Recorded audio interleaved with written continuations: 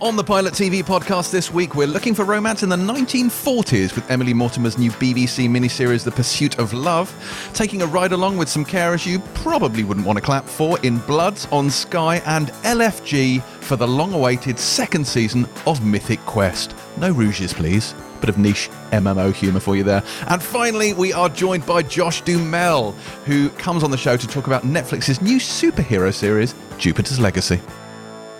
I'm James Dyer, and welcome to the Pilot TV podcast, a show that has spectacularly failed to overcome its egregious animation bias this week and has not, in fact, reviewed Star Wars The Bad Batch, but only because A, it's embargoed until May the 4th, and B, it's feature length and life's too short. But joining me this week on our disgustingly live action-centric podcast are my two partially animated co-hosts, the Hanna and Barbera of modern TV journalism, if you will, Terry White and Boyd Hilton. How are we both? Good. Can I just say that anybody would think from that introduction that James fought for that Star Wars animation, that Boyd and I said, hell no. I think you'll find that James was the one who made the call for us not to do The Bad Batch. And what was it you said about animation and The Bad Batch in... I don't know what you're talking about. In an Empire meeting the other day? Yes, I think you do. So it's 77 minutes long. I mean, also, to be fair... 77 minutes 7 minutes long. It's not... This is a crucial detail, but it's not embargoed until May the 4th. It's out on May the 4th on Star Wars Day. It's only embargoed until first thing Tuesday morning. We could have delayed the podcast for those fans of Star Wars and reviewed it on the Tuesday morning if you really wanted to. That is true. I could have delayed the podcast by a day or half a day to make room for the Bad Batch. We've done it before, but in this case, I didn't think it was worth it because I'm prejudiced against animation. Yeah.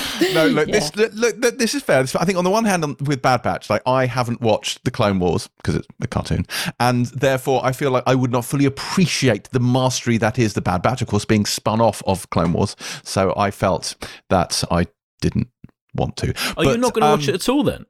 Is that what you're Bad telling Batch? us? Sure, yeah. I'll add it to the queue after Clone Wars, Resistance, and Rebels. Watch it. No, I won't watch it.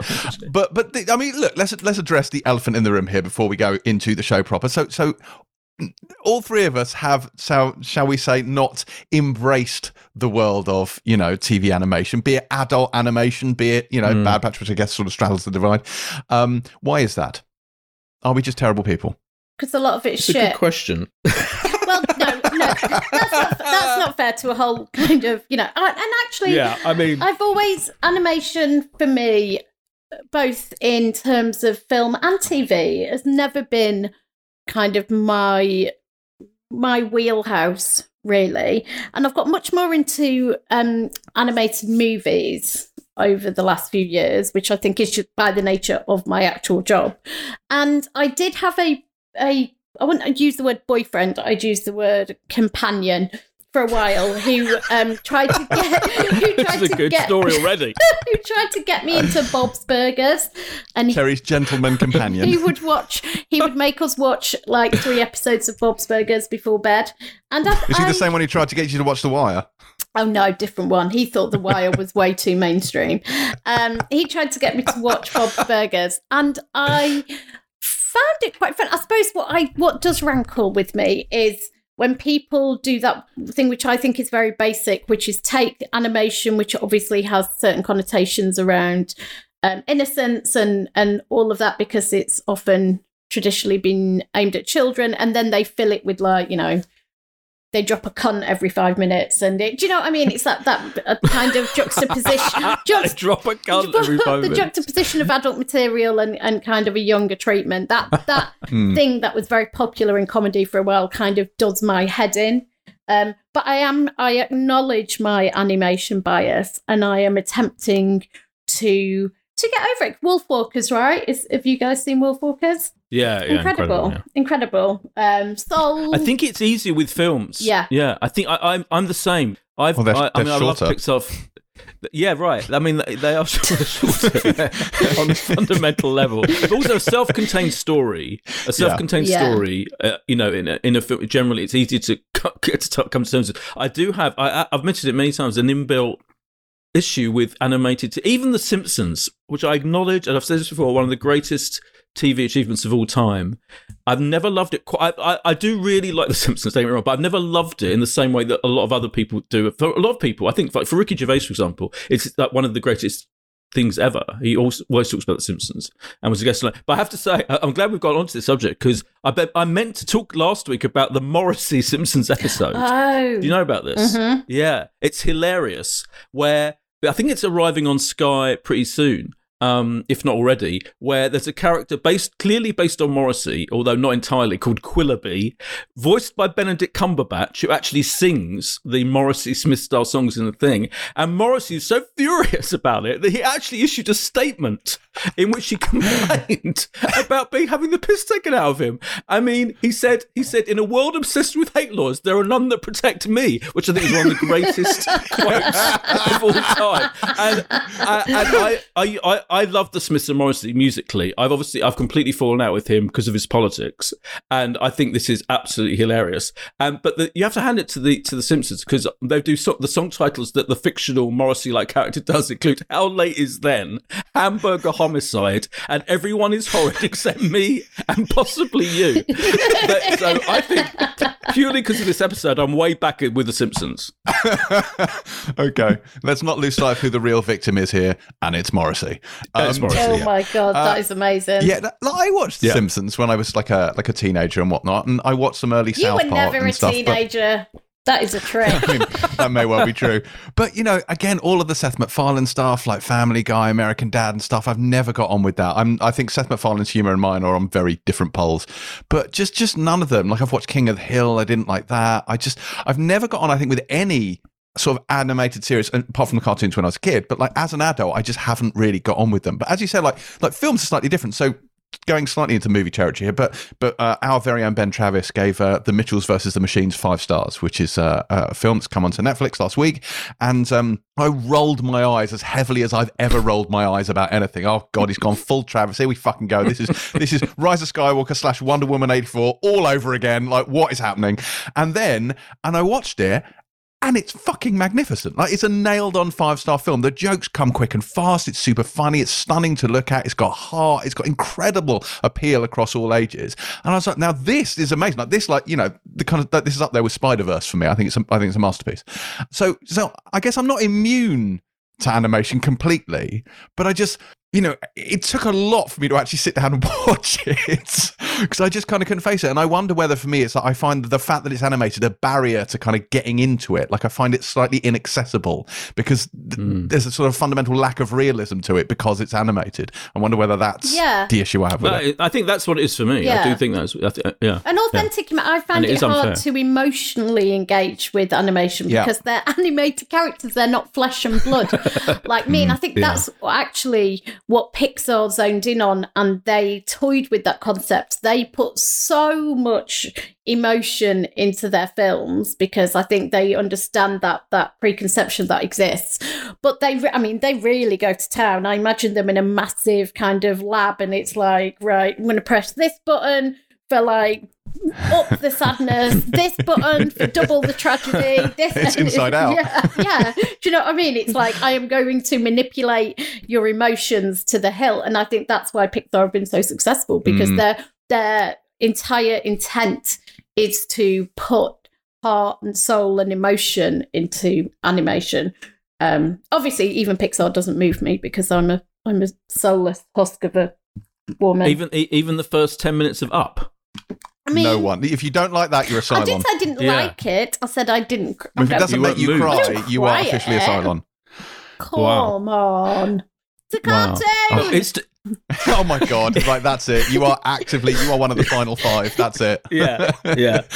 This is very topical though, because Invincible, people have been tweeting me and telling me and telling us and you that we have to watch Invincible. It on has, Amazon and it's been Prime. picked up for 2 more seasons as well. Yeah. So it's Yeah. going ahead. So I was going to suggest this, that I think we, as a group, should concede that before next week's episode, we will watch the first episode of Invincible. Yes, Terry, even you. Good luck the with first that. episode of Invincible. What is this? Now, bear in mind, we would have What reviewed is Invincible this? the first time. In What is fact, this? I lobbied to review Invincible the first time, but no. Boyd had to come along with his German language horror show, Oh, Pausen, yeah. and we did that instead for reasons that still are a mystery to me. So, we could have done, a feel-good fun animation, but no, we had to have, like, haunted tenement with German misery.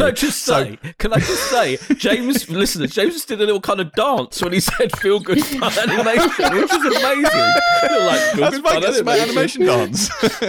What's wrong? Hi, animation dance. So what I'm saying is, before next week's show, in addition to whatever else we're watching, we should just watch the first episode of Invincible, which is the first one. Okay. And then we will reconvene and we will reassess it, since everyone seems to think that if we can make it to the end of the first episode, we will see how genius it is. So, all right, There's a fine. lot. Can I just say there's a lot of TV next week? But Oh, is there? Okay. All right. Yeah. So at We'll some see. point in the next couple Yeah. of weeks, we will definitely watch Invincible. Yeah. But it will happen. It will happen. Mark my words. It will. It will happen. But on the subject of what we've been watching, what have we been watching over the past week? So can we just talk about Line of Duty? Just because. Okay, first of all, have you seen the finale, Terry? No. So Fine. So there will be no spoilers for the finale, which everyone now listening to this will probably have seen. yes, but I was going to, because I am updating the Empire review, because I think the show has for me gone from being a 4-star to a 5-star. But I'm a bit in bits because I don't want to watch Line of Duty on my laptop on my own in the middle of the day. I want to be with the country. I want to be sat in front of my giant telly that you helped pick out with the lights off, like feeling the tension crackle around the entire country. I have so enjoyed watching this with everybody else. Like, I have so enjoyed watching this episodically. I have so enjoyed seeing Twitter and Facebook and Instagram go into absolute complete meltdown every single Sunday night. I love Monday mornings. I love Fridays because I don't think, I'm excited for the weekend. I think, oh my God, it's nearly Sunday and I can watch Line of Duty.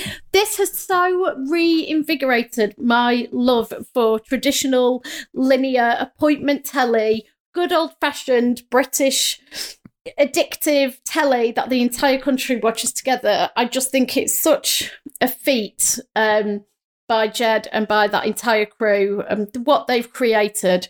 I just honestly, I can't stop thinking about it. It's like in my head constantly, and I am so excited to tune in with the rest of the country. And I think last week's episode, I mean, she is fucking smashing it, right? Older Anna Maxwell whatever. Anna Maxwell Martin. Anna Maxwell Martin. Anna Maxwell Martin, I just think is like, taking on that incredible character she built out before and is just taking her to new deranged places. Somebody put this incredible thing on Twitter saying they like to think that her and her Motherland character exist in the same universe, and that she just has a really like chaotic home life, but is really on top of her job, which makes me laugh. But yeah, I just wanted to say, I know I talk about Line of Duty every week, and I'm sure it's irritating if you're not watching it, but I just want us to take this moment to say what a brilliant thing that is happening every week. Yeah, which it is lovely that you've been watching it week to week. Of course, it doesn't help us on this podcast when we want to discuss the finale for our listeners, Well, but maybe next week we'll do another Maybe that's a thing. good I am though. happy to step away and you two can discuss it. No. I think it's a good We'll thing, do it you know. together. We'll maybe just do it next together. week. Because I also think that, how can I put this? I totally agree with everything you say and about how brilliant it's been, and I've absolutely loved. And I've kind of watched them in advance, but still watched them go out live and watch the Twitter reaction. I think almost like you watch it again, and it's still brilliant watching it the second, sometimes even third time. But I think it's been such a peak. It's reached such a peak of it is that Avengers thing they keep banging on about. It's become such a densely packed thing with all these characters coming back and all these storylines being brought together and tied together. That I wonder if there's any way at all for ending it that pleases people. Yeah. I'm just going to leave it there. Yeah, well, I did I'm just think going to say that there are so many things to, because you can the way they've woven it and pulled back this from this season, this from this season. I mean, the brains trust, and it is a bit like Marvel, because we know that, for example, Kevin Feige has this massive whiteboard and every detail is thought out and traced back. I would love to see the Line of Duty one, and there is clearly not everything can get tackled, not adequately, but to everyone's satisfaction in that final episode. I have no clue at this point what is going to happen in that finale. It feels like everything is on the table. And I like that, because I think so often now you kind of figure where it's going to go. And when it ended, I was like, I can't believe it's the finale next week. I can't see how they're going to get from where we are now to where we might need to be. Can I say my favourite meme for this was one that went around, just said, find someone who looks at you like Ted Hastings looks at you when you quote Section 117 of the Police and Criminal Evidence Act 1984. So, yes, well done for that. He had some great facial expressions last week in that interview, didn't he? Yeah. Yes, Line of Duty. Okay, well, we'll see if we can maybe get into that a little bit next week, and a little spoiler segment. What else have you been watching? Apart from, I very much enjoyed watching Terry on the Oscars, the live coverage of the Oscars on Sky. And then I've watched, I'm now up to episode 3 of This Time with Alan Partridge, and it's getting funnier and funnier and funnier. And what I've realised they do is they kind of have the various VTs, like Alan goes, like he hangs out with SAS people in episode 3, and amazing things happen. But they kind of quite subtly build to a climax of insanity. Like, and so as Alan starts to lose it more and more, I think this happens in the first 3 episodes, and they build to this crescendo of hilarity, and the ending of episode 3, which revolves around cocktail taste testing, is all I'll say, is astonishing and incredible. And yeah, it's reaching some amazing peaks of comedy, this series. That's as close as I'm ever going to get to it, but thank you, boys. That's good to know.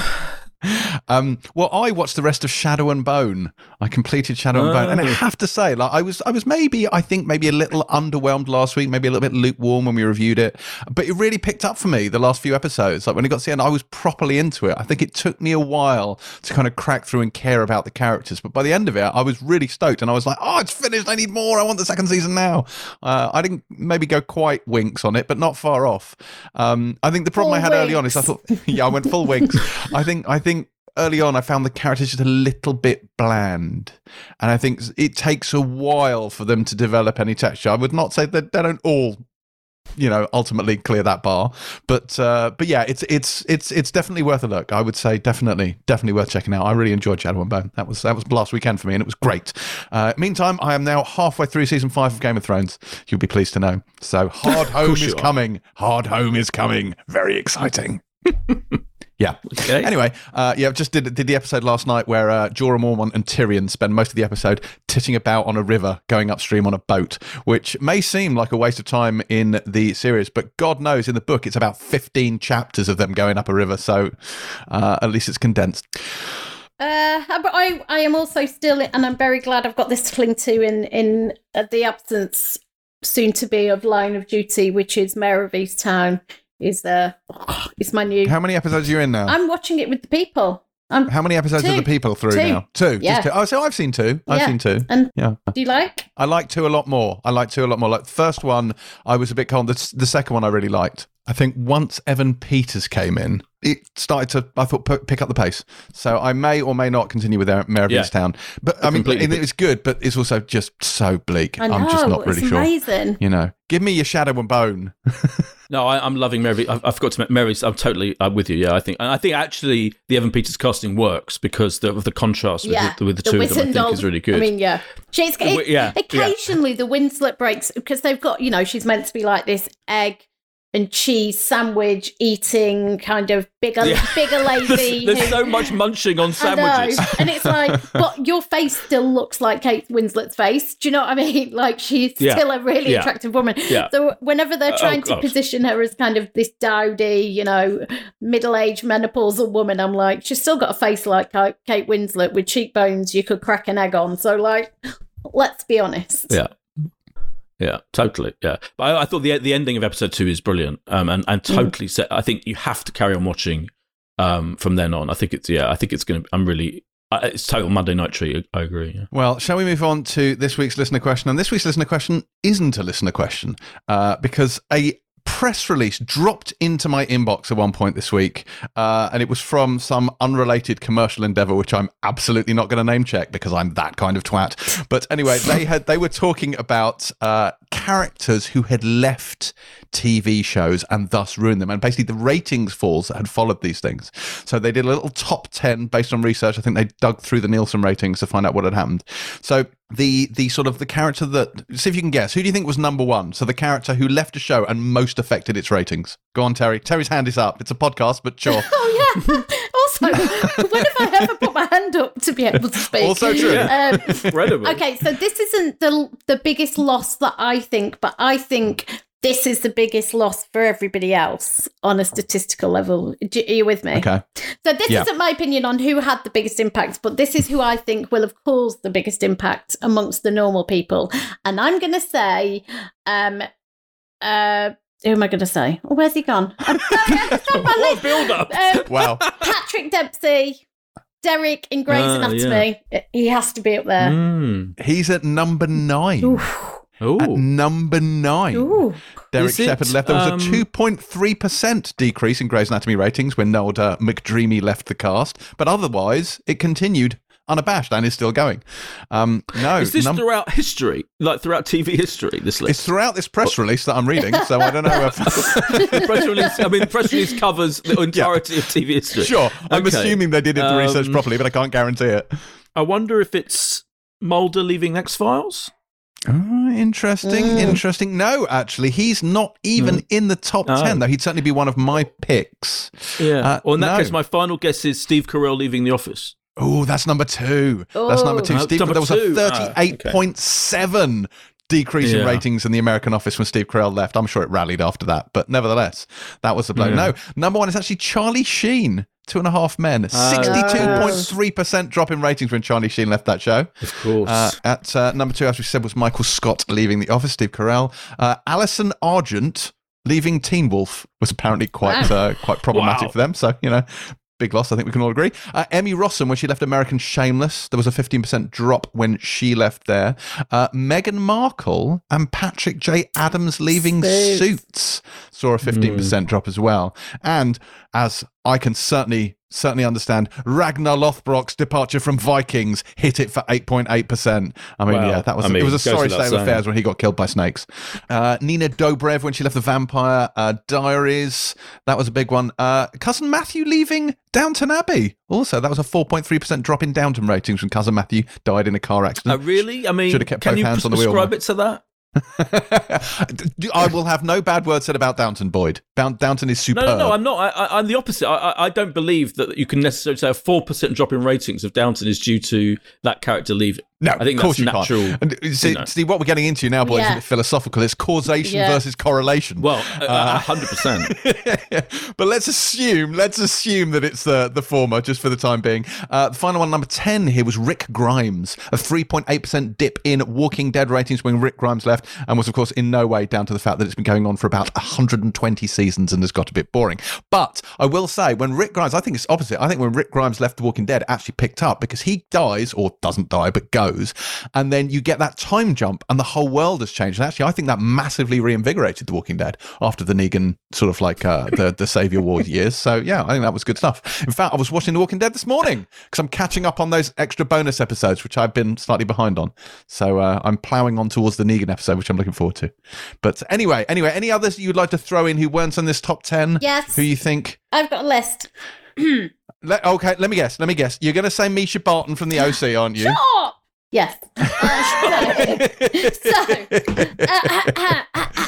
Oh, God. So, Are you going to say Angel from Buffy? I am going to say Rob Lowe from The West Wing, and then everybody else who followed. And here's the thing with long-running series. I've got a whole section just on ER, which is you have to go through this over and over and over again. Like, it's not like one person leaves and then that's it. Like The West Wing, it was like watching like somebody die bit by bit as various other bits dropped off. And that's the thing I found hardest. But obviously Rob Lowe was the first. And because I didn't ruin the show, though. Well, here's the thing, right? So I thought, because of the way it was handled, I thought he was coming back. I just thought for some reason he was like off on sabbatical or something. So when it became clear to me that and I wasn't reading, if you remember, I deliberately wasn't reading anything around it because I didn't want to know anything. So it took me like a whole season to work out he's not coming back. And then I got really upset all over again because I thought he was, I was like, oh, is this a weird plot twist where he's going to become a senator or something? I was like, don't really get it, but he'll be back. No, he won't. Well, he will. So I'd say, yes, so Rob Lowe, but then obviously the kind of, the big one for me was John Spencer, who obviously sadly passed away, but that was a massive blow. And that literally ended the show. Yeah, so. and that you really could see kind of things go back. I mean, and Richard Schiff, which we've talked about a great deal, but, you know, once you've lost these hearts of the show, it, you know, when I was watching that final season, and thankfully they managed to obviously resurrect it with a new kind of presidential candidate, and it took it elsewhere, because there was a bit before it moved to that where it felt like, you know, it was half a person. Like, you used to be in love with this whole person, and an arm fell off and then a leg fell off, and do you know what I mean? And you're left with like a one-legged, one-armed person you used to be in love with. This is painting a very vivid picture of your dating history. Then Robert Downey Jr. in Ally McBeal. So he was incredible in Ally McBeal, and he unfortunately had to leave the show after he was arrested. I think it's when things were found in his car boot that shouldn't have been in his car boot. I think he went into rehab and he left the show, and the whole thing careered off the tracks at that point. You know, she basically then acquired a daughter, which was, she'd frozen some eggs and it had accidentally become fertilized, and a teenage girl turned up on her doorstep and said, "Hi, mummy," basically. But the Rob Lowe years were beautiful. Misha Barton in the OC, just, it was never, ever the same. Her and Ryan's relationship was, you know, I know people say Seth and Summer, but the real kind of tension relationship was in that pairing. And once she was gone, Ryan didn't really have anybody to play off. No, it didn't work after that. Jason Dempsey in Criminal Minds, played by Mandy Patinkin. So Criminal Minds is a procedural show that I am very much into, and he was the brilliant, tortured, weird genius when he left, and he left off screen as well, which I think is unforgivable. I know. That was very upsetting for me. Elliot Stabler, SVU, Christopher Maloney. Oh, God. So again, left off screen. They got into a dispute about money at the end of a season. The season ended with him having to shoot a teenage girl whose mother had been murdered, and she tried to kill the guy who killed her mother, and he ended up having to shoot her because she was shooting around the squad room. When the next season started, negotiations had fallen down. Stabler was not coming back. And so they had him leave off screen. They had him never say goodbye to Liv. He didn't even clear his desk. You never saw Stabler again. Obviously, that has now changed, and Stabler is back. There is a new SVU starring Stabler, and there have been crossover events where he's seen Liv again, none of which have aired on British television. People keep asking me on Twitter when it is. I don't know, people. We're like a year behind the US or something awful. But again, that just, it took many years to get over that. I've already mentioned Derek in Grey's Anatomy, McDreamy. And then on ER, like, there's a list, and this is like the West Wing for me. So George Clooney as Doug Ross. I mean, you're never going to keep hold of George Clooney for that long, right? But like, once you took him out, I mean, back then you could have done. He was only going off to make Peacemaker. But once you took him out, then Carol obviously didn't really have as much to do as that tumultuous love affair. Can't believe you're defining Carol Hathaway by her relationship with Doug Ross. It's true. What kind of feminist are you? It's true within that show. Can you remember the pilot when she took an overdose because he was so horrible to her? She was supposed to die in that. But obviously she then leaves to go and be with him eventually.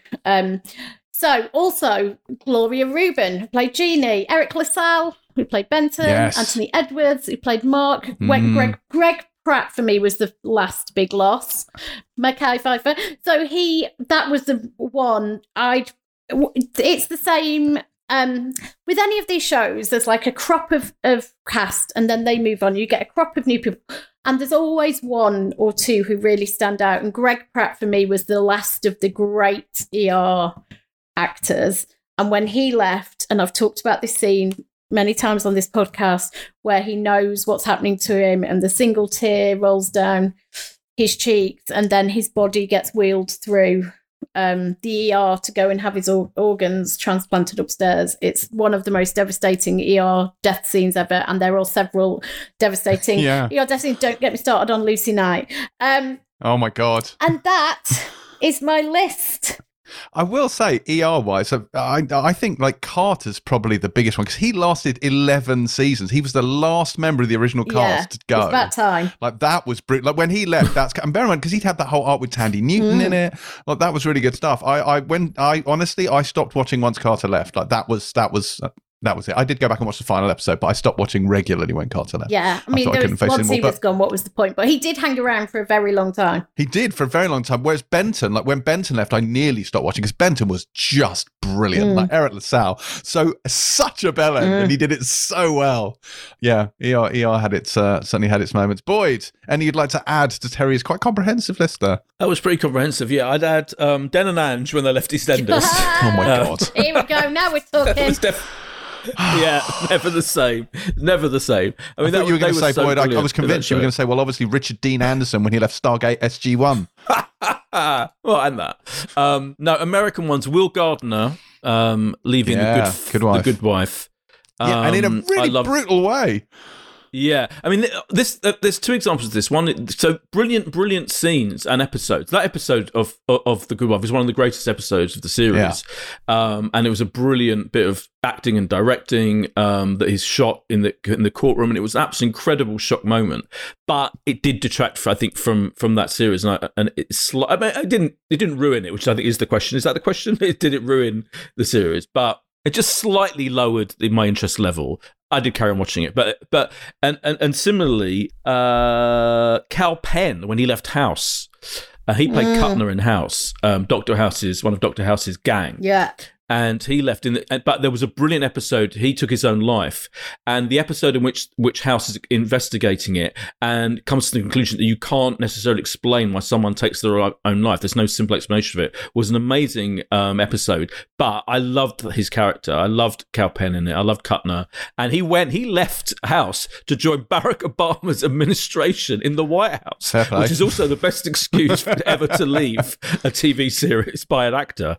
So that was good. We've already mentioned Mulder leaving the X-Files was terrible. He kind of left in a really weird way, didn't he? He had a contract dispute, I remember, with Fox, and so he was in like half a season, and then they brought in that boring character. Robert Patrick came in, who was a bit boring. And then Scully got sidelined for Annabeth Gish. Like, it was all a bit like, It was so messy. Oh, it was awful. Like, just when you think about creative decisions to deal with the actors leaving, just either end it, just end it, and then, eventually, of course, they all came back anyway in the questionable relaunch of the X-Files. But him leaving that was terrible. And I have to say, Steve Carell leaving the American Office was a big loss. It was a huge loss. Yeah, but still, there were great episodes of The Office after he left. But I mean, it wasn't the same. No, it often isn't it? Like when you leave. Like I often thought, like when Robert Sheehan left Misfits, like Joe Gilgan's great, but that show was not the same in the kind of post Sheehan years. I can't think of anyone else that we haven't really covered, to be honest. I think we've talked about pretty much everyone. Yvette Nicole Brown and Donald Glover when they left Community as well. That never really recovered from that. Anyway, that is an answer to a question that no one asked. But if you yourself would like to ask a question, or, I don't know, send me a press release that I won't credit to you, then feel free to do so via Twitter DM at Pilot TV Pod. Such a professional. Time now for this week's guest. Jupiter's Legacy lands on Netflix this Friday and sees family troubles among superheroes as a generation of heroes prepare to pass the super baton to their super kids, many of whom are feckless layabouts. Josh Duhamel takes the lead in the show as Sheldon Sampson, aka the Utopian, and I zoomed with him in his kitchen a few days ago to hear all about it. Hello, Josh. Thank you for coming on and welcome to the Pilot TV podcast. Jupiter's Legacy obviously lands on Netflix this week, and Mark Miller summed up this show as what if Superman and Wonder Woman had problem children? Do you think that's a fair assessment? Yeah, that's pretty accurate. Had they sort of dared go into the psychology or the actual intimate lives behind the costumes. And I think that's what Mark Millar did a beautiful job of was examining what it would be like to actually have these sorts of powers and what are the repercussions of that, especially after having been these people for so long. That's what really drew me to this story, was not the superhero stuff as much as the family dynamics that are a result of being these people. I think you also called it what if the Incredibles were raising the Kardashians, which again is perhaps slightly tongue-in-cheek, but I totally get what you're saying. Like, I guess there have been a lot of attempts to ground superheroes kind of over the years, mainly by making them, I guess, darker and grittier. What I kind of like about this is it makes superheroes more relatable using the little things, like the mundane things, by trying to raise your kids and making parenting mistakes. It's like the humanity of them. Do you think that's kind of the core of it? Yeah, I think that there have been, we've seen a lot of different variations of the superhero. I don't know if you've ever seen an over the hill sort of tired and depressed superhero, which is who I'm playing. Somebody who seeks counseling to sort of figure out, why he can fly around the world in 12 seconds and shoot laser beams from his eyeballs, but he can't connect with his 20-year-old daughter. Yeah. That's something I think people with kids especially can relate to. Yeah, because with a lot of these things, I've not stopped a great many bank robberies in my time, but I think everyone's had that thing which, like, why cannot I get this child to listen to me? It's the simple things that people really relate to. Right. The generational divide, I guess, is at the heart of this as well. So it's a second generation of heroes and villains, I guess, as well, who have very different ideals to their parents. And I guess on the one hand, the kids don't sort of shoulder the weight of responsibility maybe the same way the parents do, but there's maybe a sense also that Sheldon in particular is sort of very anchored in the past and is maybe a little unable to change. Do you think? Yeah, I think that there's a lot of parallels that you can draw from what's actually going on in the world and what he's sort of going through. What I love about this story is that there's a beautiful sort of origin story that we sort of keep flashing back to, and how these people became who they are.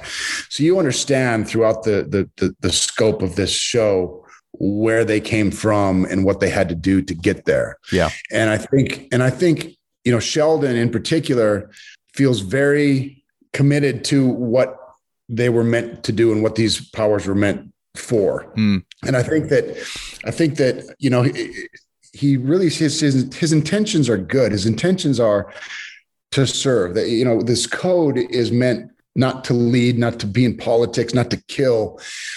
And yes, he is very rigid in his beliefs and stubborn and egomaniacal in some ways. But I think his intentions really are good, and they're here to serve. They're here to be of service to the people. And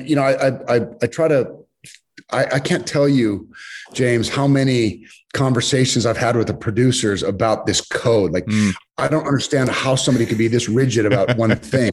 There's always an exception to the rule, at least in the way I see things. Yeah. You don't kill. Well, that's great. I mean, I don't want to kill anybody either, but if somebody's trying to kill my son, I'm going to take them out first, but not with Sheldon. Part of me thinks that he has some kind of a death wish. This is a bit of sins of the father in a sense that the cycle continues. And he saw what his dad did in front of his very eyes. In some way, I feel like he's manifesting that himself, like when Brandon saves him on that hilltop, when he was about to die, he still reprimands his own son for doing that, when it's like his son was saving your life, but he would have rather died that day than to break the code. Yeah.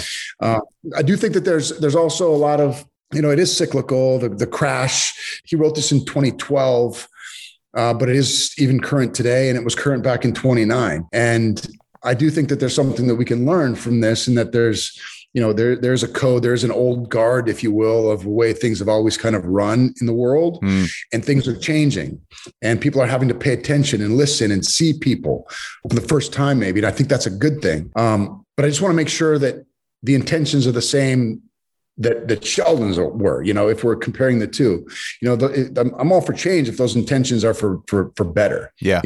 It's interesting the effect it has on Sheldon when he realizes public support might not necessarily be with him. Like, it really shakes the core of his beliefs. Yeah, because for so long, he's kind of been the final say. Like, people just followed him. People believed in him. And now for the first time, they don't believe in him. They think that, they don't think this code is antiquated. We need to start seeing things differently. And it forces him to sort of reflect on that and not only what the public thinks, but what his own family thinks. This guy for 90 years has been this dude, has been the guy. And as he looks back on his life after having, gained these powers, yes, he went out, he served the people, he did a lot of good, but he's starting to think, did we affect change? Did we really do what we set out to do? And was I a good father? At the end of the day, and I look, this is a cautionary tale for me in a lot of ways. I look at this and I think about Sheldon and I'm like, I'm an ambitious guy. I try to achieve. I've always been somebody who goes out and tries to achieve. But at the end of the day, if you don't connect with your kids and you don't have that, that's really what it's all about, in my opinion. You have to sometimes put work aside and make sure that your everything at home is okay. And I think that he's realizing that he didn't do that very well. And I think one of his kids calls him out on that, don't they? They say, you are the cape. The cape is the real you, because he puts his role as a hero before his role as a husband, before his role as a father, and as, like a man. Yeah. And it's a fascinating examination of this whole genre in a weird way, because we do see them as the people who will come save the day, when things go terribly wrong. And, the idea that we actually get inside, the halls of the house that they live in and realize that they have some of the same problems we all have. It's just fascinating to me that this guy can do all these things and he just can't even connect with his 20-year-old daughter. He's powerless when it comes to his daughter. I love the scene where he's trying to get them to say grace around the dinner table. And he's like, can't even kind of get his family to sit still for 5 minutes and have a conversation. It's just the expression, like the exasperation. And I think that's absolutely universal. Yeah, there's something self-righteous about him for sure. But again, I always go back to what is the intention. His intentions are good. Yeah. His intentions are in the right place, I believe. But, if you don't change with the times, you get passed by. And I think that that's what he's starting to see happen. The kind of the crux of this, the core, what the issue that he has with his son in this Paragon is that whole fundamental, like, heroes don't kill. Like that's his thing. And I always think that's quite interesting because of, kind of a topical debate for like Zack Snyder's DC movies, where you've got a slightly darker take on Batman and Superman. And classically, those are two characters who in comics never ever kill. And that's their defining characteristics. Whereas that's not the case in the movies, and a lot of the justification for that has been, it's a different time, it's a different world we live in, and I guess that's the thing that Sheldon's dealing with, because I don't think it's hard to argue that Batman's life would have been a lot easier if he just killed the Joker on day one. Do you know what I mean? Yeah, right, true, and that is kind of the easy way out. And Sheldon's way of thinking is that there's always another way. Yeah, but. He also believes that if we start going down this path, it becomes a slippery slope. And next thing you know, we're in the middle of a bloodbath. And what is the line? And so he is that moral center, but is that moral center not inclusive of everyone else's beliefs and ideas? And I think that we're kind of going through that right now. I mean, my moral center isn't somebody else's moral center. And I think that he's realizing that, his way isn't the final say. He's that classic kind of flawed hero, isn't he? Like, he's like your Ned Stark or your Javert from Les Mis, like the kind of guy who cannot bend and ultimately ends up breaking as a result of it. Yeah. And we're kind of seeing a man like this break. And I love the idea that he's this all-powerful dude who has to go seek counseling from one of the people that he put in the Supermax prison many years ago, because he's the only guy that he can talk to. He's a lonely dude. Yeah. When you think about it, he's a lonely, regretful dude who's looking back on his life and realizing that he didn't affect the change that he hoped for. And there's something sad about it. What I love about this story too, is it feels, I don't want to compare it to Shakespeare anyway, but it has a Shakespearean sort of modern tragedy feel to it. And definitely. I think by the end of these 8 episodes, people will see where it's headed. And it gets dark, and I love that, and it's who can you trust? If you can't trust the people that are closest to you, it can be a lonely world. Yeah. And I think that's kind of where he's finding himself. And it's interesting. You mentioned the fact that we're joining these guys like nearly a century after they got their powers. And the point is that all they've done is maintain the status quo. Like, it's been 90 odd years and there's still crime, America's still got problems. Like, they haven't had a meaningful impact on the world in that time. So I guess the fact is the code, which makes absolute sense, like, don't govern, don't get involved in politics lest you end up trying to rule the world. It isn't working. Yeah. So I guess something's got to give. So your sympathy, I guess, in many ways is very much with the kids, because they're like, this isn't working. We need to try something new. Yeah. Yeah. And I go back to the same thing. It's like, okay, there's a line in the show that says, evil just isn't black and white anymore. It's somewhere in the gray. And when you think about, Sheldon is very black and white. There's right and there's wrong. To his detriment. It reminds me of Major League Baseball or some religions. I won't name which ones, but I feel like they're so, if you're so rigid, you break.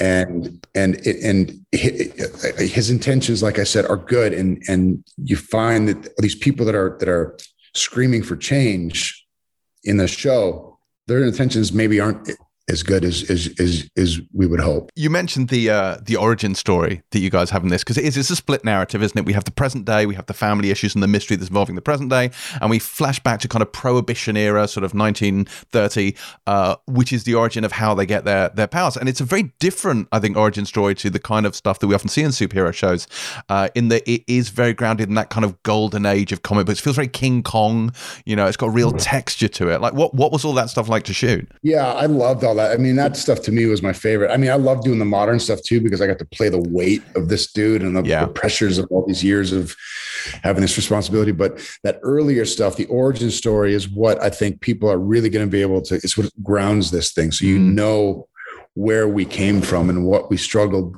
with to get there. And, for me as an actor, it was like a dream come true. I get to play the same guy 90 years apart. So it's like playing two different dudes altogether. Yeah.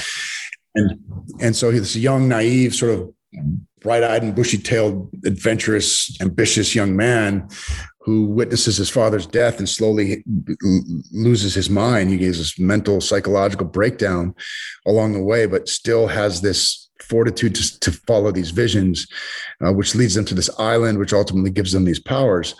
That to me was so much fun to play because it had such grit. I thought they did a beautiful job of making it feel like it was the Dirty 30s. Yeah. And it was just a lot of fun to sort of do that. I've never done anything like that. So it was a lot of fun. There are quite a few shows at the moment that kind of deconstruct the superhero genre. I'm thinking, like The Boys or The Umbrella Academy, even Invincible, also on Netflix.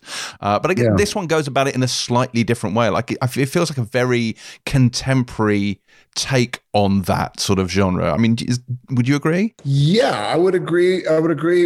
Especially in the modern stuff. I feel like it deals with themes that we're dealing with outside of any kind of superhero stuff. Yeah, which is cool.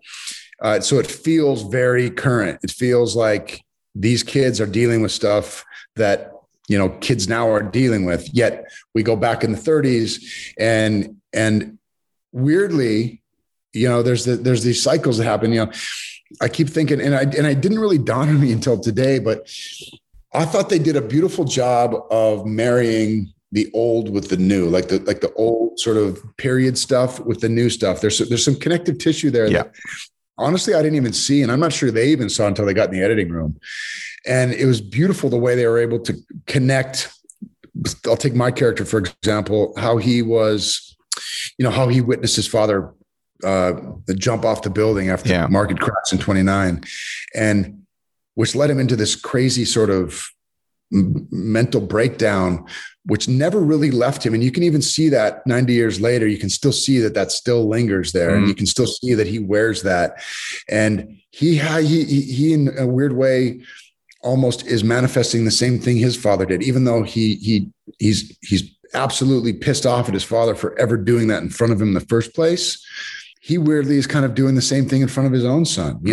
He reprimands his son for saving his life. Well, what's the alternative? You die right in front of me, just like your father did to you. It's a weird sort of self-fulfilling fantasy in a way. I don't know. It's like a death wish. Yeah. But it's cyclical, isn't it? It's it makes perfect sense. And in this case, I guess the generation gap, it's not like, baby boomers and Gen Zers. I mean, it's a significant gap, because Sheldon's pretty long lived. Yeah. Yeah. Apparently these superpowers age them at a much slower rate than they normally would. But yeah, he's been around a while and he's seen a lot. And, it's fun. It was a really fun, I put this stuff on. I'd go in there in the morning, dressed like a normal dude. We'd go into rehearsal. I'd come out we'd start putting the prosthetics and the beard and the wig, and then I put the suit on and the cape and the whole thing. And it just commands attention walking into it. It's much different when me walking into the room as me and then me walking in as this guy, especially for people who haven't seen it. They're like, whoa.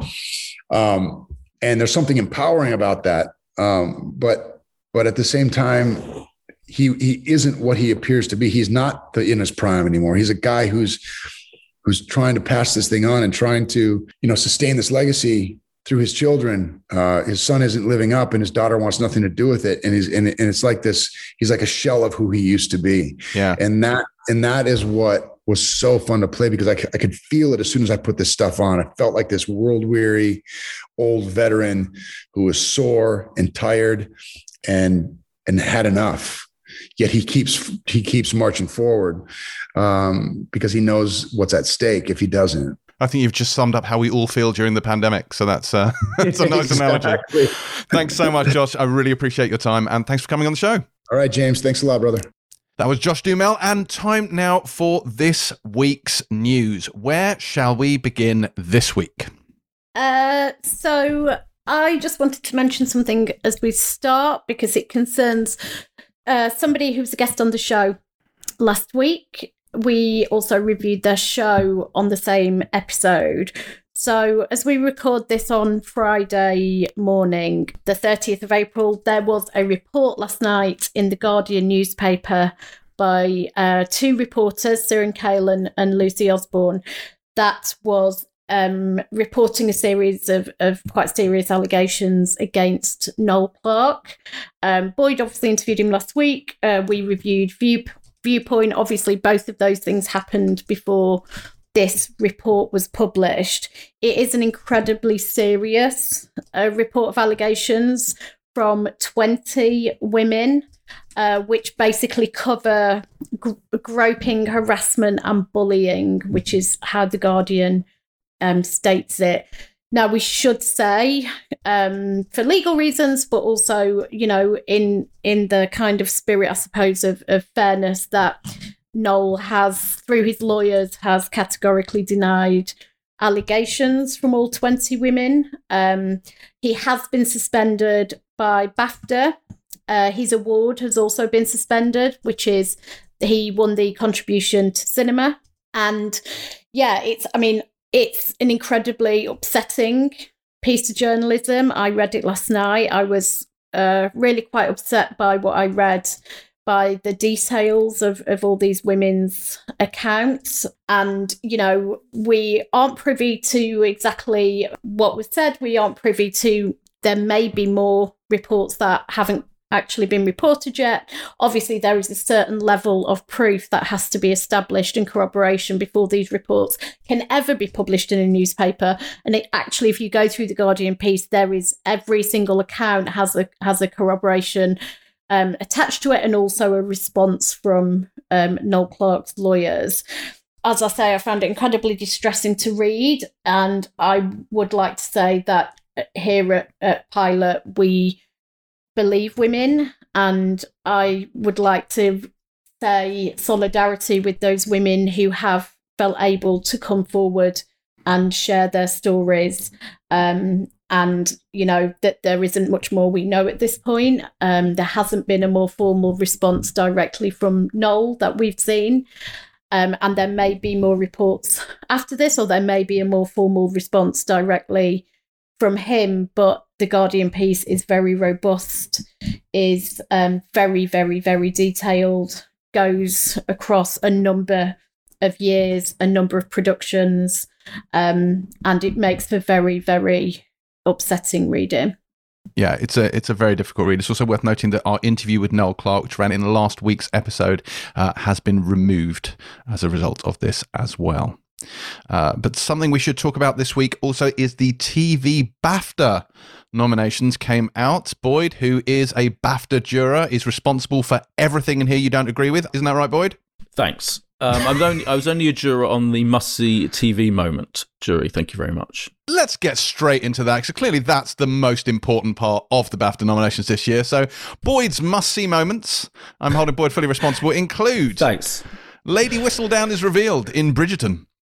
diversity on Britain's Got Talent. Gray kills Chantel, whoever the fuck that is, in EastEnders. Reactions to Boris Johnson's news conference on Gogglebox, genuinely genius.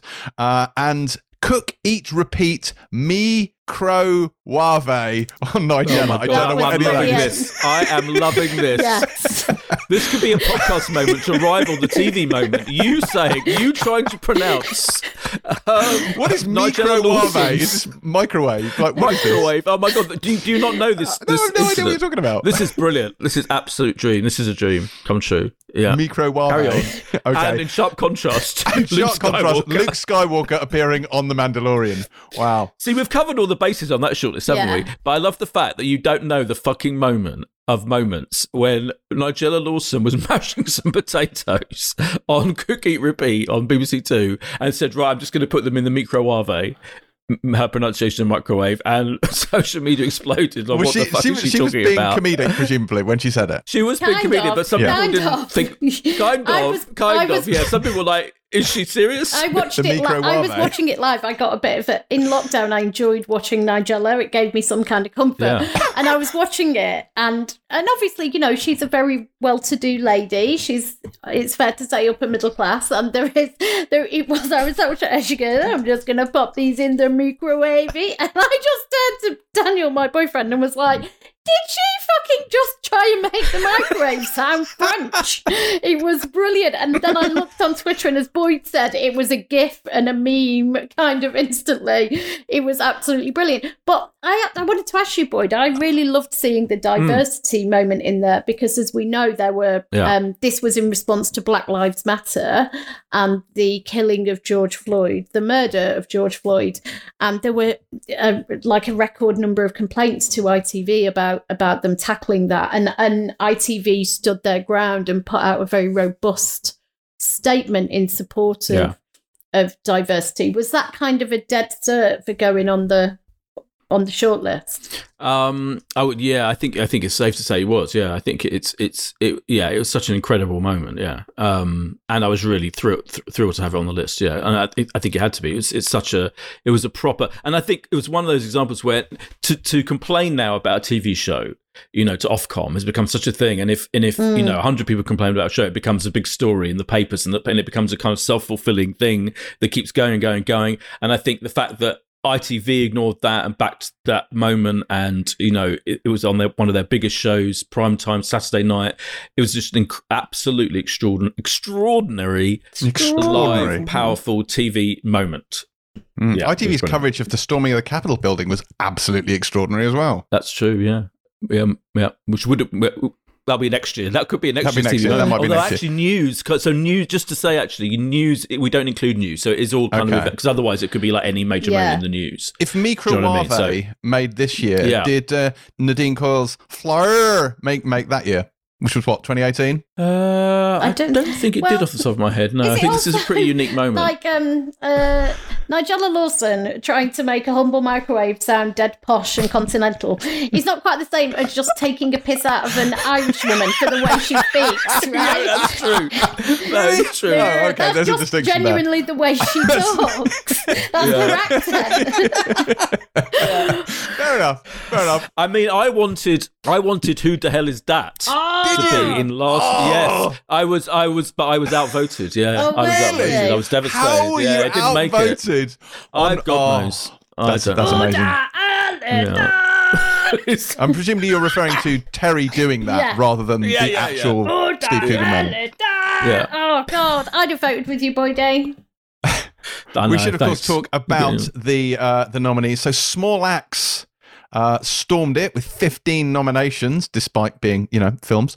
And The Crown got The Crown got 10 nominations. I May Destroy You got 8. Normal People got 7. Sex Education got 6. What did you think were the big upsets? Well, there was one big upset that everybody was talking about, which was David Tennant not being shortlisted for Dares as lead actor.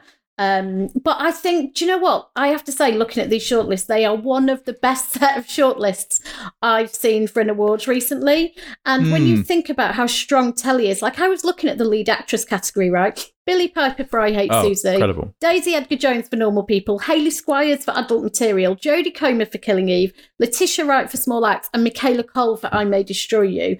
Any one of those women could be winners. It is such a strong year for film. We know how good for telly. We know how strong telly is at the moment. We know how strong British telly is at the moment.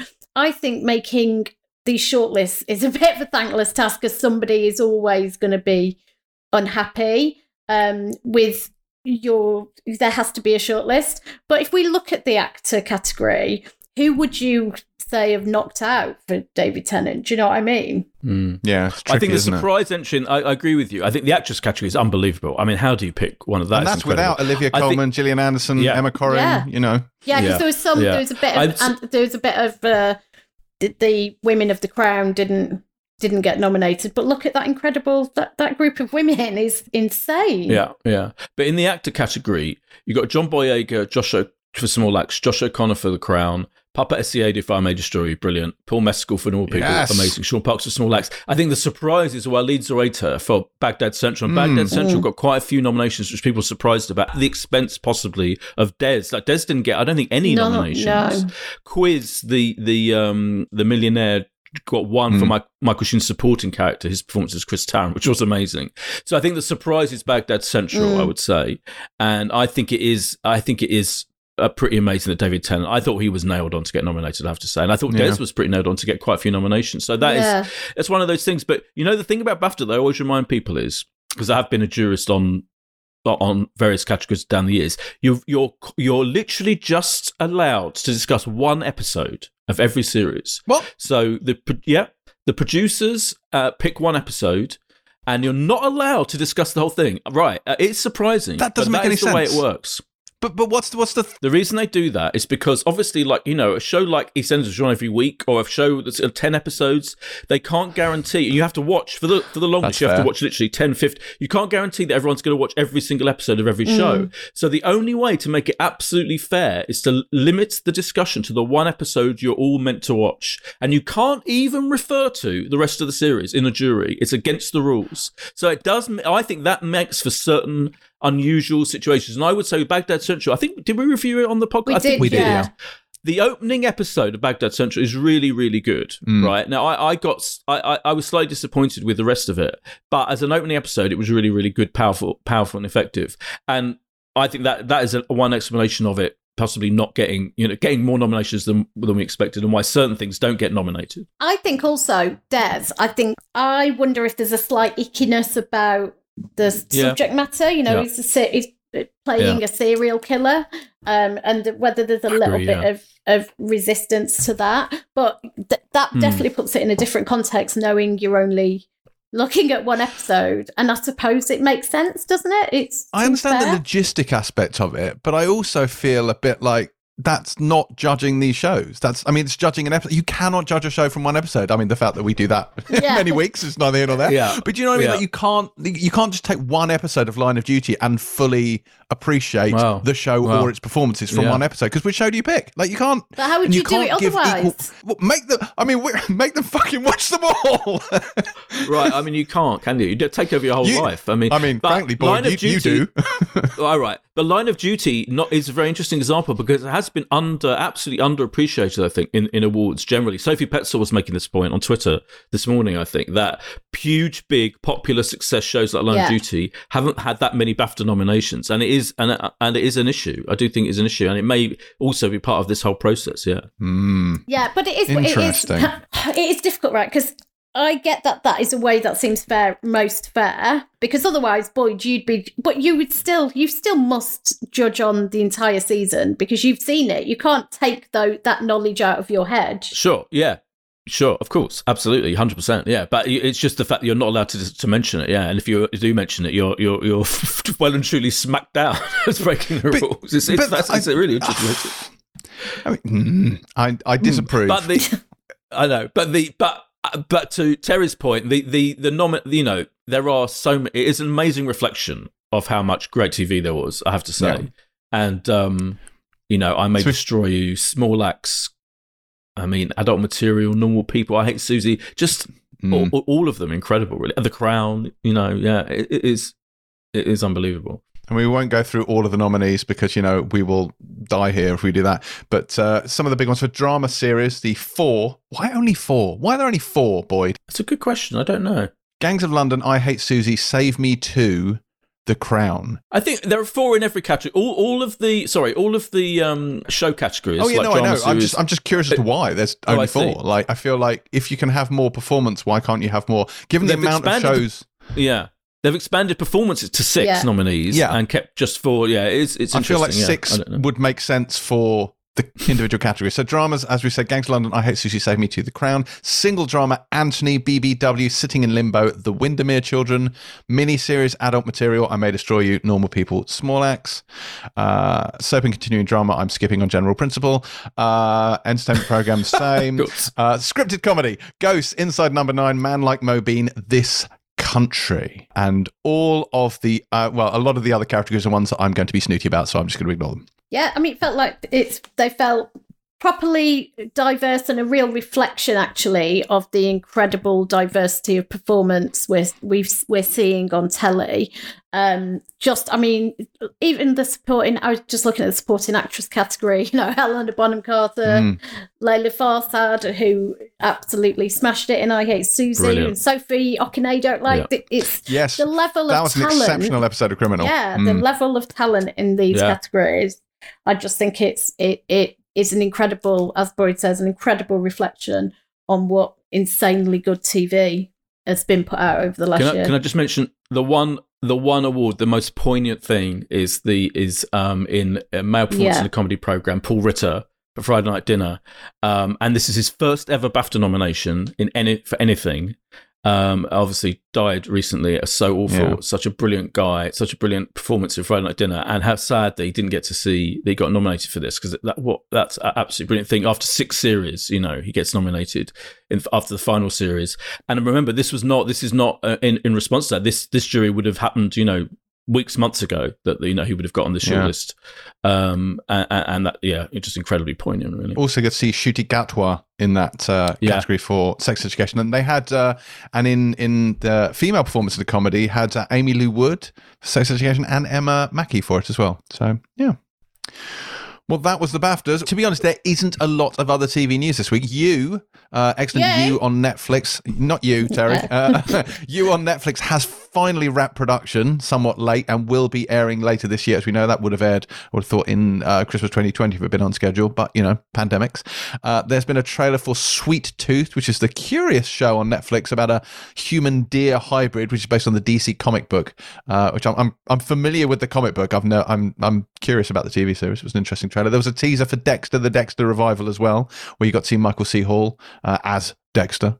But beyond that, I don't think there's actually been an awful lot. Boyd, is there anything else that you've seen you'd like to mention? The one really good, really interesting bit of news that broke this morning. ITV announced they're making a 4-part drama about the People versus the Post Office scandal. Yeah. Oh, this really? Incredible. Yeah. The more when I read anything about this story, it makes me so miserable and depressed. The way the Post Office ruined the lives of these people is just incredible. So I think it's really good news that ITV's commissioned a drama written by Gwyneth Hughes, who wrote Honor recently, and Vanity Fair. She's a really good writer. They haven't announced any casting or anything, but I just think, this story, the more we know about this story, the better it is. Yeah. Well, that is it then for news, and we move on now to this week's reviews. And first up, we have Season 2 of Mythic Quest, a show that we criminally failed to review when it debuted around the launch of Apple TV in 2019. No longer Raven's Banquet. This is now about the game's second expansion in this comedy about the developers of a popular MMORPG. That's massively multiplayer online role-playing game, Terry. We had a little interstitial episode recently as well. And also, I will say, these guys did one of the best remote pandemic Zoom episodes I've seen as well, which was loads of fun. Boydie, were you wowed So that's a World of Warcraft gag. Buy this one. It's interesting, this one, because I think I watched one episode for Series 1 when it came along, the very first episode, and I think I was underwhelmed. I didn't think it was that amazing. I mean, it felt like a kind of fairly standard workplace sitcom, really, with comparisons to The Office, both the US and American versions, and also quite a lot of Silicon Valley in terms of the nerdy aspect of it, the fact it's a games development company, and a lot of it, there's a lot of kind of geeky, nerdy stuff to do with, playing games and all of that, and the graphics of that. And it's created by, three of the people behind It's Always Sunny in Philadelphia, which is a show which I always feel very guilty that I've never got into, when it's a lot of people's obsession. People are obsessed with that show, and it's been going on for an extraordinary number of years. So it's kind of got all the elements there for a show that I should like. F. Murray Abraham's in it. I mean, incredible. So then I came back and watched I watched the first couple episodes of the new series, of the new season, and I did like it more, I have to say. I did appreciate it more. I think clearly, like, the characters have bedded in, and there's a confidence to it. I think it's really well shot, for essentially what is a half-hour sitcom, a fairly traditional half-hour workplace sitcom. I think the characters are interesting. I think Rob McElhenney as Ian, the creative director, who's this kind of quite self-absorbed, narcissistic, hunky guy who has a very interesting final sequence in this episode that I won't spoil, but I thought that was very bold and funny. I think the cast is generally really good, but it's slightly got that thing for me where it's a little bit self-consciously written. It's a little bit trying too hard to kind of be funny, and sometimes I feel like there isn't. It's like it's trying to depict a world fairly realistically, but whenever it tries to be overly funny, like when there are actual gags, if you like, I often feel they don't hit home for me as well as I might expect them to. So I think there's a certain clash between wanting to be a fairly realistic depiction of this setting, of this world, and of the kind of people who work for a computer games company, and the pressures they face, and the egos within it, and the competitiveness within all that, and making it funny, like a traditional sitcom. And I'm not sure, for me, quite like, considering how people love this show, I'm still not entirely convinced that it's marrying those two elements in the way that Silicon Valley did. I thought Silicon Valley was by and large great, and I still think that feels like a better attempt to do this. I know it's slightly unfair to compare, two nerdy geeky sitcoms, but I am sorry. And I felt like Silicon Valley managed to pull that off really well. I think the gag rate in that show and the characterizations, it always worked for me. And I had that winning suspension of disbelief with that show. This show feels slightly like it's all in inverted commas a bit, and it's all a bit much. It's all a bit try hard. I use that phrase too often, but that is what I feel about it. And I didn't believe it, really, I feel, in the end. I think was my main problem with it. But I still enjoyed it quite a lot. How about that for the poster? And for a counterpoint, let's go to our correspondent, Terry White. It isn't funny at all. And Boyd's entirely right in that it absolutely tries to be funny. The biggest problem with it, right, is that all of this stuff, all of those things you see in workplace comedies, which is, jokes about microaggressions, jokes about diversity issues, jokes about the personas we create for ourselves at work, about work-life balance, all of those kind of evergreen issues have been done so many other places in a really funny, fresh way. And I just didn't feel like this was either funny or fresh. I think they're trying to do something different in that Poppy, because I went back and watched a couple of the first seasons, so I had a fucking clue what was going on. But obviously, the fact that the man above her, who was the blocker and the barrier, has now been removed, and how that exposes her and how her challenges to become the leader and not to become, the person who's underneath, always feeling like they're being hard done to and being blocked by this classic kind of dickhead guy. I just didn't find it very compelling. And I think, there's a whole thing about it. I was like, there's a bit where she has a sex dream, and that bit, when Boyd says try hard, the way that was written and used, it just felt really, really try hard, like obvious stuff done in quite a heavy-handed way with a real self-consciousness to be funny. And there's often been in shows, think about when The Office is at its funniest, right? It takes stuff that can really matter in the workplace, and either flips it on its head or exposes it in some way. And this just doesn't do that. And I didn't find any of the characters particularly compelling. I didn't think the writing was great. I just thought it was a kind of a very generic what I've written down is generic workplace comedy that thinks it's really eccentric and weird, but actually isn't at all. And that's how I felt, is that I felt like it wanted to be weird and awkward and a little bit eccentric and a little bit out there, and it didn't, to me, feel like any of those things. It felt fairly bog standard and just not funny.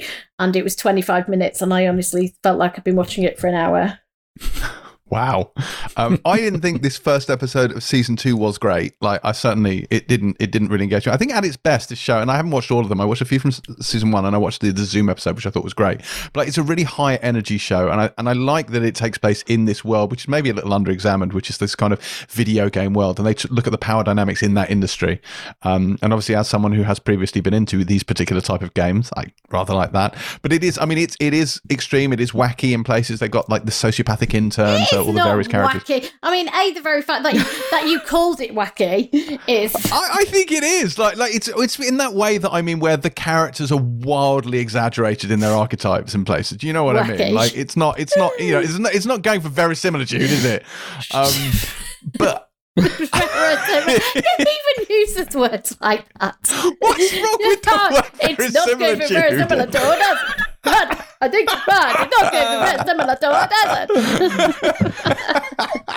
Oh God!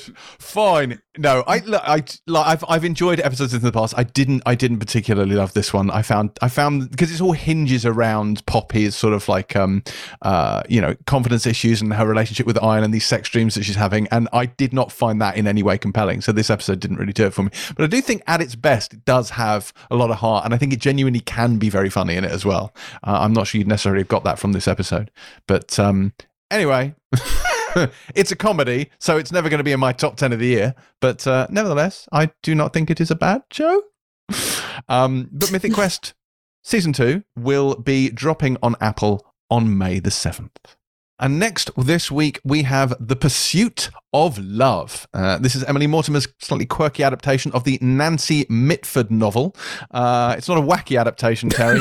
yes, it's Emily Mortimer's wacky adaptation of the Nancy Mitford novel, which stars Lily James and Emily Beecham in a 1940s set series about two friends who grew up together and then discover they want somewhat different things out of life. Isn't that right, Terry? Yes, it is. So, first things first about this show, the cast is fucking unbelievable.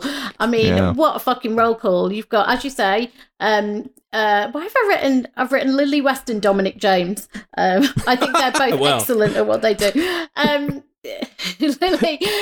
Lily James, as you say, Dominic West, Andrew Scott, Dolly Wells is just cobbed in there, Emily Beecham, who I didn't even recognise at first.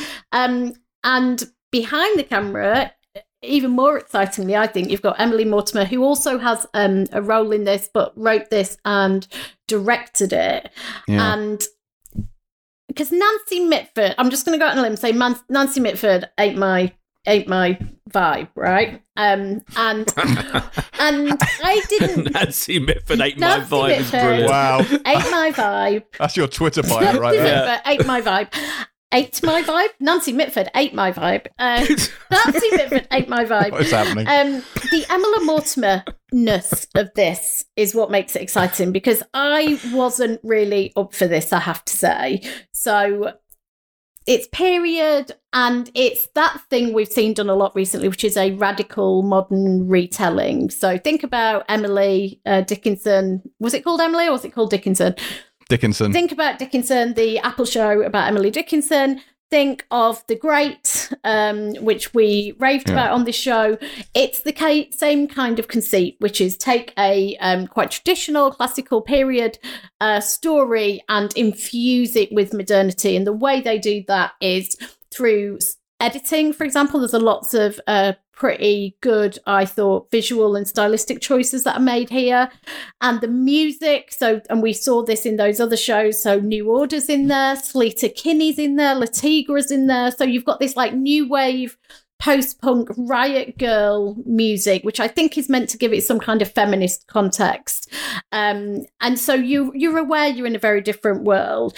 Now, I was just like, oh my God, it's privileged, spoiled, upper middle-class girls, you know, the one bit it's the 1920s, right? And there's one bit where they're separated as teenagers, and Lily James hangs out of the window of her massive country manor, wailing, and oh, my dreadful lives, why do we have to live our dreadful lives? And I was like, I cannot be doing with this, like, spoiled, self-indulgent, utterly ridiculous women. And yeah, I like fell madly in love with it. Like, because Lily James is utterly charming. It's very funny. So there's and bits where I was like, I don't think this is meant to be funny. So the stuff like their dad, Lily James's dad, Dominic West, is unlike Dominic West as you've seen him before. He's got this massive strong man tattoo. He bullwhips the lawn every dawn, and he's pretty violent to the kids. So there's a bit where like he's shown beating her with a stick. He doesn't allow girls to have education, so he sees one of the dangers of education as girls getting thick thighs from playing too much hockey. Every Christmas they do a thing where he hunts the children, literally. So like chases them around the fucking land on horseback like they're animals. And it's like, it's pretty dark, and there's actually a very self-aware line in it which says if he was poor he'd have been arrested, which is I'm pretty sure an argument I've made on this podcast before. There's something really like charming about it all, and once I kind of got over my spoiled rich girl thing, I actually found it weirdly incredibly moving, because what it's about is these two girls. As you say, they're very close. They're cousins, but they're kind of best friends as well. And one of them, Emily Beecham's character, is much more kind of quiet and reserved and traditional.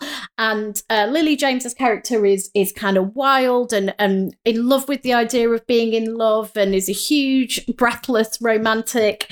And they're kind of diametrically opposed, but it's also about their love affair with each other, and they're not a sexual relationship, but they're true kind of loving friendship. And I found that, I've got to tell you, like weirdly moving. And there's bits about their relationships with their family, like Emily Beecham's mother, they called the Bolter, like, which is like this amazing detail, because she basically runs off with a new guy every few months and leaves her daughter, and then comes back with a pony for her, and then runs off with another guy. And when she sees her at this party, she goes, "Hello, Bolter," and she's like, "Oh, could you please call me mother?" And then dispenses this terrible advice about how, as a girl, you should never have a friend who's prettier than you because it's just too much of a head fuck.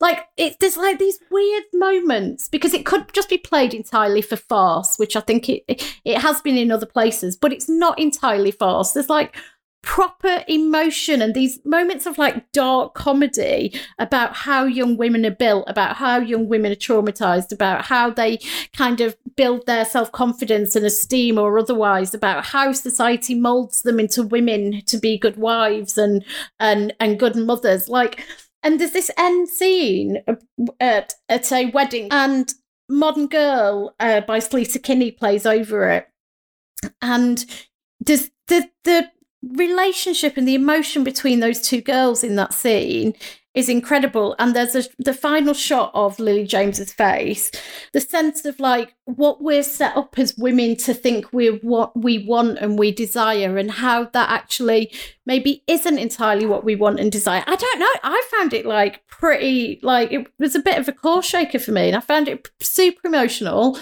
and really quite compelling, and a really interesting representation of womanhood at that time, but also just generally, and a real a real kind of love letter to female friendship and kinship. I don't know, this got me, I have got to say. Dominic West is funny as fuck in this, even when he's being a psychopathic child beater. It's so weird.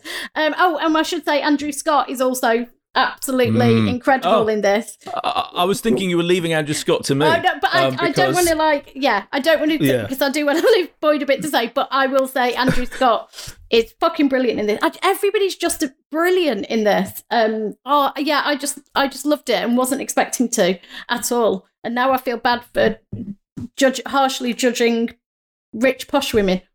I mean, not that bad, let's be frank, but no. Yeah, I mean, it is. Yeah, they are so privileged that there's a line in it where they complain about having the North Face mansion. Like, it's annoying because the North Face. It's a bit of a grubby, huge, big, massive fucking mansion that they live in.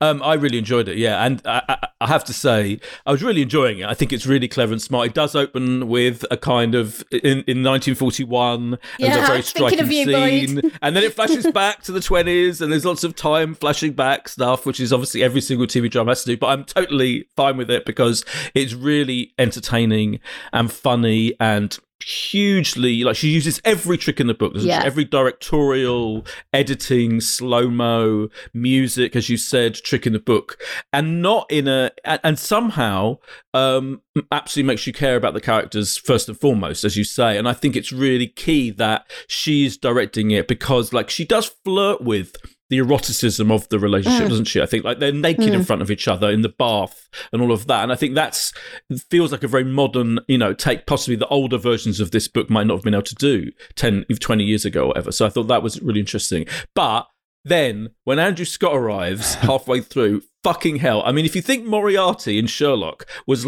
turned up to 11, this is turned up to a gazillion, and he plays this character called Lord Merlin, who is the ultimate dandy person. And you can't accuse it of subtlety because he comes in with this elaborate dance. I loved it. That's like an 80s new romantic video, and to the sound of Dandy in the Underworld by T-Rex, just in case you haven't got the point that he is a fucking dandy.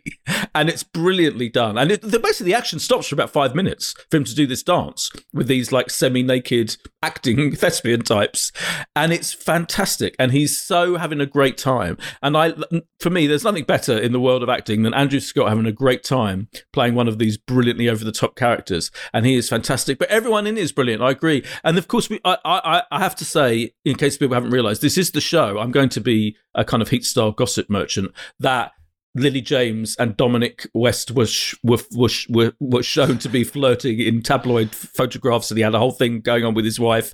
This is that show where they that all happened as well. Just to add another layer of fascination and interest because he plays her dad.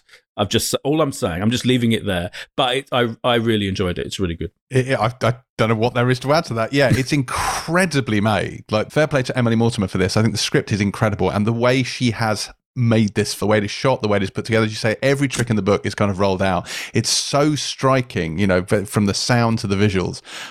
It kind of sweeps you along. I don't think I was quite as taken with the emotional side of it. I think the New Word Terry, I think it appealed to me on a slightly different level. I enjoyed it. It's probably not really my cup of tea. I doubt I will press on with it, but I certainly appreciated it. I watched it, I was like, that's a fucking great hour of television. I think, but I won't be watching anymore. I have to say, Lily James, right? I feel like I've somehow undervalued Lily James because when Cousin Rose, well, surely when not. I saw this casting, I was like, she can play posh girl, yeah, and there are so many layers to this performance, and like I said earlier, and I think this is really important, it's so easy to do stuff like this as straight farce, as straight OTT, and there is a level of OTT-ness that everybody goes in for, as you say, Andrew Scott, but also absolutely Dominic West, I mean, totally ridiculous, and that really works, but for them to also, for her to be able to put emotion into that. This final scene, the emotion you see in Dominic West and in her particularly,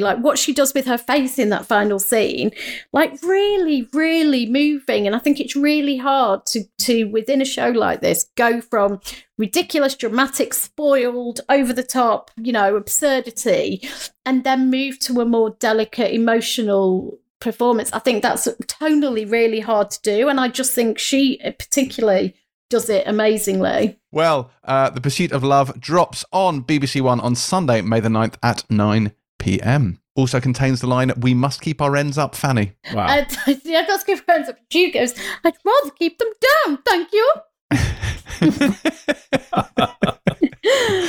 Finally, this week we have Bloods, a new comedy on Sky which stars Samson Kayo and Jane Horrocks as a pair of hopeless paramedics causing havoc on the streets of London. Tell us about this one, Boydie. So this is a 6-parter on Sky One, which is also co-created by Samson Kayo, who's always brilliant in everything that he does, and Nathan Bryan, who's also an actor. You'll recognise him. He's been in lots of things. He's got quite a striking look, and they created it together. And Nathan Bryan wrote certainly this first episode. And it's kind of so the first episode kind of focuses particularly on Samson Kayo's character, who in the very first scene accidentally kind of electrocutes his partner in the ambulance that they work in, and kind of it splits up with him, played by Keir Smith Bino, and kind of splits up with him, and then he is lumbered, if you like, with Jane Horrocks. So he's the kind of, normal working class Londoner, and he's lumbered with kind of middle-aged lady, Wendy, played by Jane Horrocks, and it's kind of a mismatched, will they, won't they become buddies kind of thing, odd couple situation, a fairly standard kind of comedic thing. But then you've got, a kind of, and also a really good cast. Again, this is a show with a really good ensemble cast. Lucy Punch from Motherland, who's always brilliant, is kind of like the boss of the ambulance people. You've got Julian Barrett in it, who's really good, who she's kind of like flirting with. I think he's kind of like one of the senior ambulance people. Adrian Scarborough's in it, who's always great. And my favourite characters are played by Sam Campbell and Kevin Gary, who are this kind of have this bromance, and they work together in ambulance, and they are adorable. They literally cannot get enough of each other, and they like hug and they high five, and they're constantly telling each other they love them, and it's just a really sweet relationship, very well put together. I really enjoyed this. I wasn't expecting necessarily to enjoy it as much as I did. I think it's interesting because I feel like the clash that the show's partly about between Samson Kayo's character and her character, Jane Horrocks' character, is almost slightly paralleled in the actual show itself, because there's kind of a clash between it being funny and with loads of gags, quite broad in some ways, and then suddenly it will cut to like a bit of glass being pulled out of a drug addict's arm in quite a kind of gory moment. It doesn't scrimp on the gore of the actual situation that people who work for the ambulance crew have to face week in, week out, day in and day out. And I think part of the whole idea of it, the concept of it is, we've become more and more akin to thinking about the job that these people on the front line do, particularly during the pandemic. And this is kind of underlying the incredible things they have to go through in their lives and in their professional lives. And at the same time showing possibly the only way of dealing with that is to be funny about it, is to kind of take the piss out of each other and to have that humour. And I think it works. So I think, unlike Mythic Quest, where for me, it felt try hard and all of that and contrived, and I had issues with the tone of it and not believing in it. I kind of did believe in this, and I think they've done their job very well in coming up with characters who do feel like authentic members of the frontline workers. And I broke my arm, during lockdown late last year, and I had an ambulance came and saved me, and it was in the rain, it was in the pouring rain, and I broke my arm, which was kind of numb and hanging to my side, and I couldn't really move, and the ambulance came within 10-20 minutes, and I have to say the crew, the duo, were quite funny, really funny, and I remember them being like having to deal with me and being funny about it, and I'm thinking they are brilliant. I remember actually thinking, oh my God, I really wish I should take their names and thank them for the amazing job they did in making me feel like not, getting rid of my nerves and trauma and all of that. And I actually feel that they were reflected in this show. Like what they were like was very cleverly reflected in this show. And I think it captures kind of the only way you can deal with the daily trauma you must face in that job is by being funny. And I think it made that point really well. Others may disagree. I thought so. We'll get to what James thinks, but it is broad, and that may be James's issue. But This is a Sky original, part of the comedy lineup, and we've seen some of the other shows in that, and they haven't always landed fully, I think it's fair to say. So that's the likes of Code 404, Intelligence Breeders, I think is part of that. And not all of them have been massively well reviewed on this podcast. This, I think, is definitely one of the more successful ones. I just think Samson KO is so not likable, lovable.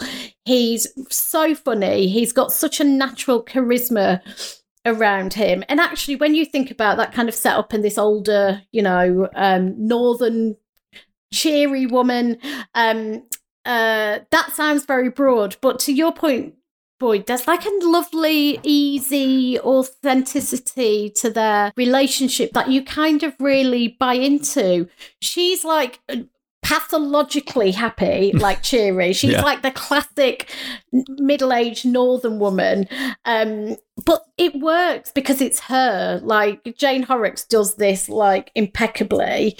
And there's something about their dynamic and their relationship that I really buy into.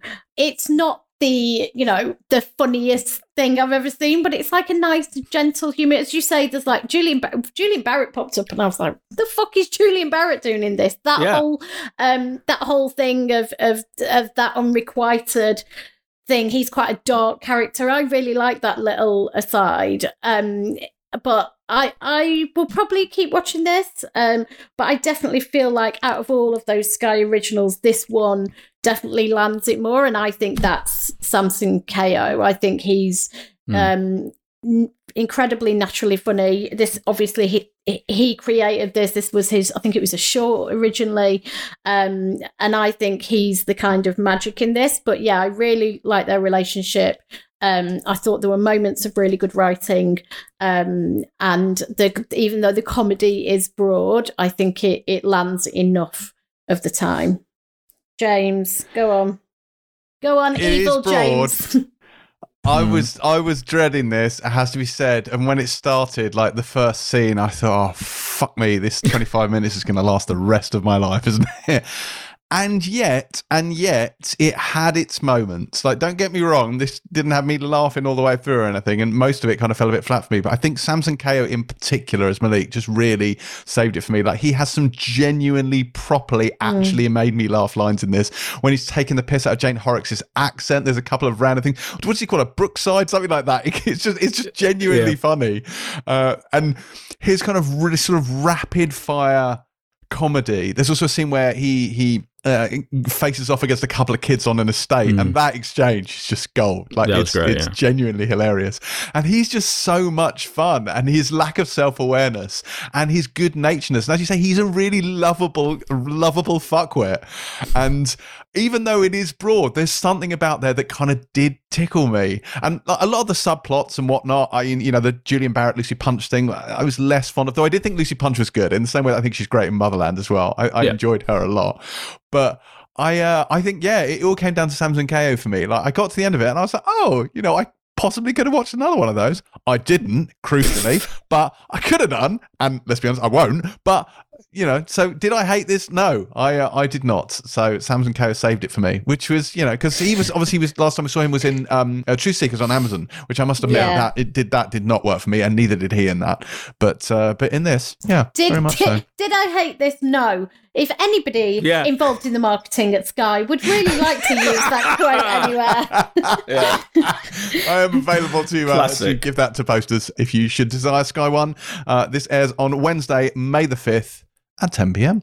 Also out this week is, of course, Star Wars The Bad Batch, which debuts on Tuesday, May the 4th, which is a 77-minute feature-length introduction to that show.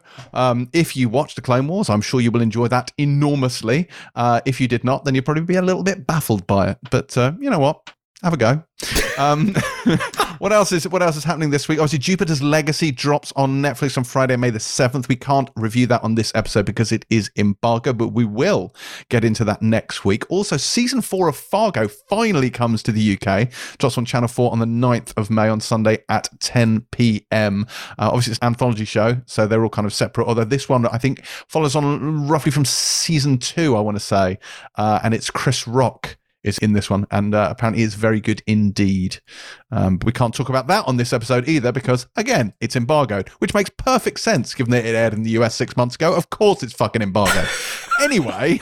That is, I have to say, I know like first world critic problems, but I mean, come on. Yeah, to embargo that. The cast, can I just say, the cast of Fargo Season 4, Chris Rock, Jesse Buckley, Jason Schwartzman, Ben Whishaw, Jack Houston. I mean, fucking hell. The cast is incredible. Yeah, it's pretty impressive stuff.